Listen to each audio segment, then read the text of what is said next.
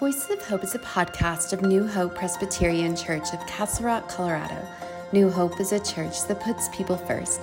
You can listen to our sermons and podcasts on iTunes, Spotify, Google Podcasts, and any other popular podcast platforms. This sermon from Sunday, October 30th, continues our series, Stories of Hope. We always default to what is comfortable. It's in our nature. But what happens when being comfortable can be dangerous? And is God calling us to be uncomfortable? What a joy to be with choir this morning to discover firsthand, that's what Rick was talking about in his video, the power of community and love in that group. As in many churches, the biggest small group in the church. Thank you, especially thanks to the second tenor sitting around me teaching me my parts. That's always appreciated, Matt. Thank you, Vince. What a welcoming group, inspiring. Love it, love it. We are in celebrating Let Me Fly, and you know these kind of spirituals. One of these days, when I wake up in the morning, they're spiritual themes. When this life is over, I'll fly away. They take death and they make light of it. It's a Halloween theme, really. They take the end and they bring joy to it. They say things that we ought to be supposedly afraid of and say, not me. I'm with the Lord Jesus and I'm going to be fine. And on that morning, I'm going to be praising as well. It's a powerful, powerful statement to carry with us. And the music to match. My heart's still kind of going fast. I'm trying to slow down a little because I know I talk too fast in preaching, as a few of you have let me know. Here we are, All Hallows Eve, and when we celebrate the saints who have gone before, we celebrate those who are no longer here, but we feel their presence. And instead of being just sad and afraid, we say, let me fly. I'm getting there too. And it's going to be fine. Boy, do we need that good news. And today, by way of scaring you, I'm going to finish up talking about money this morning. So how about that? Something where your anxiety about pastor talking about money is coming toward you, and by the time we get there, you're going to say, that wasn't as scary as I feared, and now it's done. And you'll be grateful for me talking about money, because it'll be a relief at the end. It's just done. It's just dawn. Talking about money, not a big deal. We've been making our way through Exodus, from midwives helping Moses be born to Moses in the basket in the river, and what you and I draw forth from these ancient stories, from bushes that burn and inspire and transform, to God working through even people like Pharaoh and you and me to get God's way done, to the women dancing on the shore after the crossing of the Red Sea, the starting of our story. The stories that we tell, we're celebrating stories for stewardship, but Moses and Exodus has, frankly, some of the best stories in all of Scripture, and so we're looking at those stories. And last week, foundations, the 10 commandments given on these stone tablets. We were in Bible study afterwards. By the way, Jordan, I can always bring Bible study back in here if we need to. You be thinking about what makes sense in a few minutes here, because I know we got a lot going on. I think it was Rob at Bible study said, could you explain inerrancy of Scripture? Because I made this parallel between the stone tablets and what we in the main line or old line have said are our foundation, what became fundamentals, something to stand on, and how we've moved from those and on those and interpreting those. And Rob said, don't we believe that the Bible is written by people, but inspired by God? Yes, A+ answer. We don't believe in inerrancy.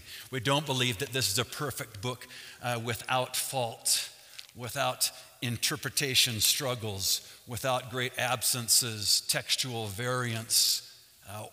That's why we love studying it. If it was inerrant, you wouldn't need me. If it was inerrant, we'd have someone read it, and there'd be an easy thing to say, and this is what it means for your life. We're someplace a little more difficult this morning, even though we want security. I don't blame us for wanting security. By the way, Jordan's going to finish up next week, take us out of Exodus, out.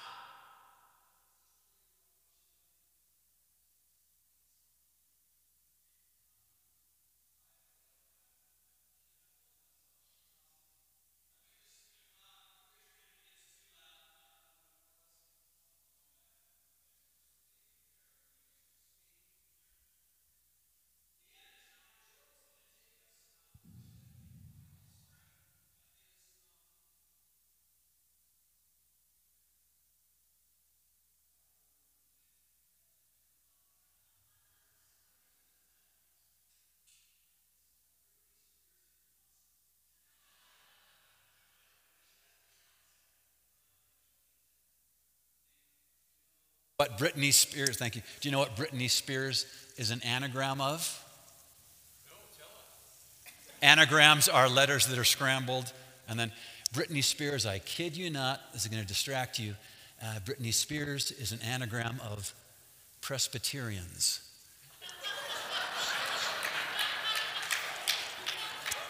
I know that's going to be the main thing you take from today's sermon.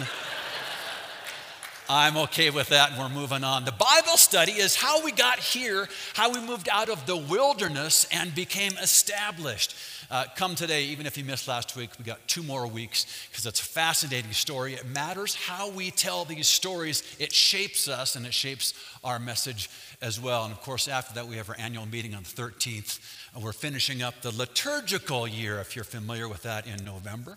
We're finishing up with some great passages out of Paul and Revelation before, believe it or not, we're only a month away from Advent and the start of the liturgical year. Let's finish the story. If you want to follow along, I'm on Exodus 32. This is page 138 of your Pew Bible, because this is a story about our need for foundations and security, but also maybe an idolatrous sometimes need for security. Ali talking about the distractions, what attracts our eye, what we are drawn to compellingly, even if it might not be the best thing for us. In this spectacular story, Moses has been gone a while, getting the 10 Commandments. The tablets, by the way, written front and back. I'd forgotten that about till this week again. The people say, we don't know when he's coming back. We're feeling insecure. We want to do something. And so what they do, and this is hilarious, they take, where did they get all this jewelry? We assume this is kind of plunder they've taken from Egypt as well, and they're melting it down and they make a golden calf. We don't know how big this calf is, but I love this part of the story. This is one of the funniest and also the angriest passages in the whole book. I'm on 15. Moses turned and went down the mountain. Actually, I want to go back because this is too good. I'm back to 11.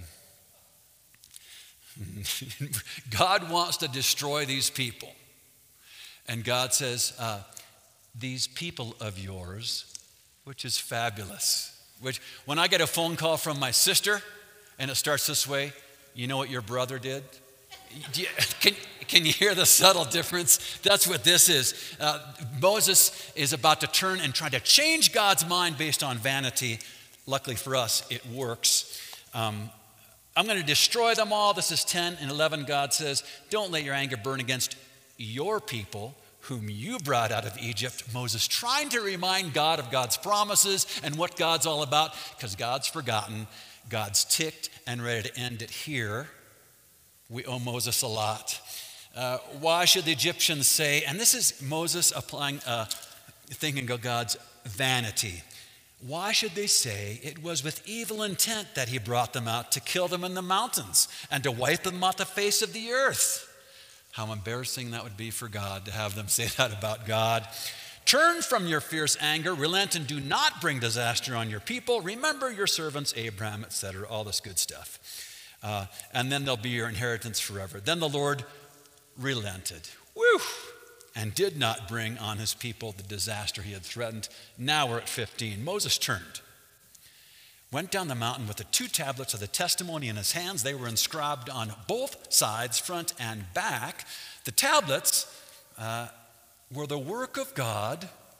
The writing was the writing of God. I don't know what that means. Engraved on the tablets I've read lots of writings of God's as well. Powerful, inspired, as Rob told us. This is how Scripture works. When Joshua heard the noise of the people shouting, he said to Moses, there's a sound of war in the camp. Moses replied, it's not the sound of victory. It's not the sound of defeat. It's the sound of singing that I hear. When Moses approached the camp and saw the calf and the dancing, his anger burned. And he threw the tablets out of his hands, breaking them to pieces at the foot of the mountain. We went to a lot of work to get these, and now they're broken. And he took the calf, and this is my favorite story of Moses. This is my favorite story of Moses. I usually try to shift it in the church year so I can have it land on a communion Sunday, because here it is. He took the calf they had made, burned it in the fire, then he ground it to powder, scattered it on the water, and made the people drink it. Wow. If you've ever had to give your cat a pill and you got to grab their, and you got that, I see Moses doing this all the time. You want some gold? Here's your gold. Here's your gold. This is the covenant of the Lord. I've saved your hide from God destroying you, and now your idolatry, you're going to pay for it. Oh, beautiful. Moses, with a sense of the dramatic and flair, would have been great. We like to be right. Our security becomes idolatrous, and that's a problem for me especially. I want to be open to mystery because that's how God works, but my ego wants me to be smart, wise, respected, and never wrong. I want to be secure in what I stand on, but I'm actually called towards insecurity. I'm actually called towards faithfulness. I would rather be unquestionable. I'm supposed to be questioning myself and relying on God. At Halloween, we say, come on, Don, in your persona. You can afford to be wrong. You can afford to be a little scared to death. You can afford to have a little fun. Lighten up. Your theology doesn't have to be, or Scripture, infallible. It's just you. You're made up in this nice shirt and tie. Come on. We know what's really going on. All right. Visitors, relatively recent attenders, I look forward to meeting you. I hope I can become your friend and pastor. The last page isn't for you. Friends, welcome to Tithers Anonymous. My name's Don. I'm a tither. Thank you. I'm a tither and have been for years. What that means, and I know, right now you're thinking, does that mean 10% of his income? Yeah, it does. Weird, huh? 10% of my income's coming back to New Hope. Right now, speaking of scared, there's no one more scared than the Board of Stewards in this room. I've my friends Dan Hodge and Rick and others who love you and would never do anything to make you feel uncomfortable or make you feel guilty. Me too. What I also want you to remember is your next pastor, your called pastor, may be even less polite than me. We don't talk much about money at New Hope. I think it's a shame. Jesus talks a lot about money. We don't like to talk because it makes us uncomfortable, and now I'm about to violate all sorts of things. I tithe. I know you're thinking, he tithes because the math is easier. Yeah. I bring this up. One of the strange things about being pastors is you know what we make. You vote on it every year. It's a really strange part of my gig, our gig, that no one else shares. Isn't that strange? And if you didn't know, you're paying me what you paid Russ. We can talk later if you think that's a good idea or not. and what you're going to be paying the next person who comes up these stairs next fall. I shouldn't say that. It might be a little more. They could easily say, hey, how about inflation, New Hope? So because it's weird and because I know this is distracting, you're doing math in your head, I'm coming up on my first quarterly payment of $2,500 back to New Hope. All right? I'm giving $10,000 of my $104,000 back to you. Boy, isn't that rude of him to say all this up front? He only tithes because, here's why. I want you to know I'm all in. Whatever this is this year, I am all in. Emotionally, spiritually, financially. All right? I'm glad to be here, delighted to be chosen as your pastor. You're saying he just gives 10%. You're thinking, what a weird thing for a liberal to do, take those passages literally? I can't argue with you there. God has always blessed me with not a regret at the end of the year and having to say, oh, I couldn't do something because I want to giving back to my congregations. All right? When that happens, I'm out. When that happens, then we'll try something else. When that happens, then I'll try your 3%. Ouch, you're doing the math. You're doing the math and saying, he's saying 3% because he knows it's really only 2.5%. And he's trying to make us feel bad. No, I just know that we're average. All right?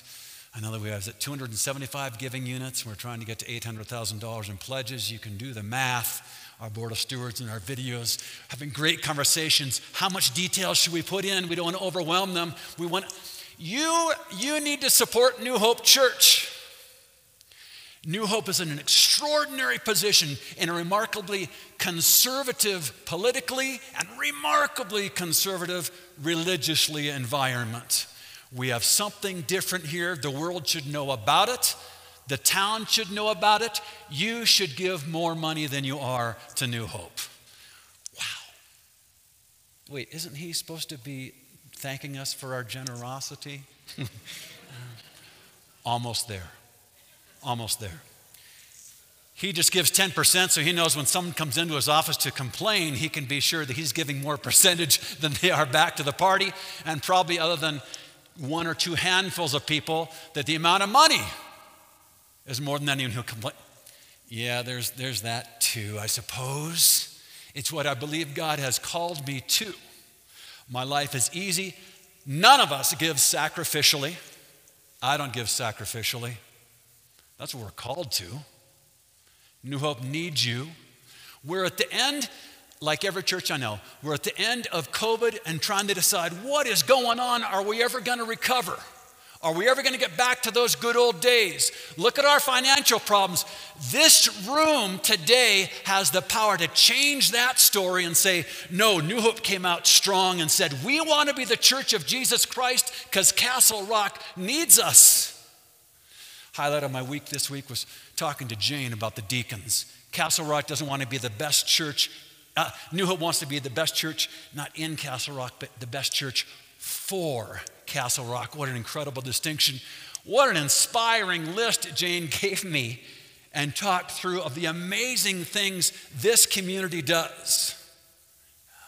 Hands-on, serving people.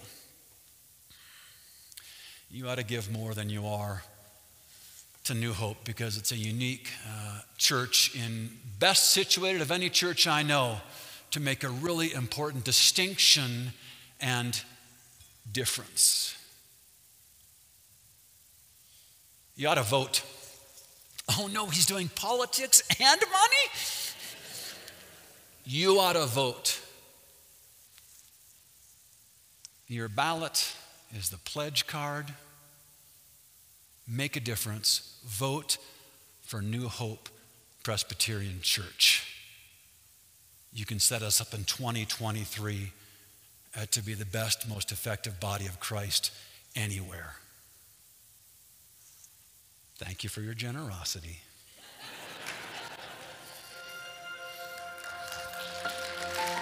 Thank you for listening to Voices of Hope. If you've enjoyed our podcast, please rate and review it and share it with your friends.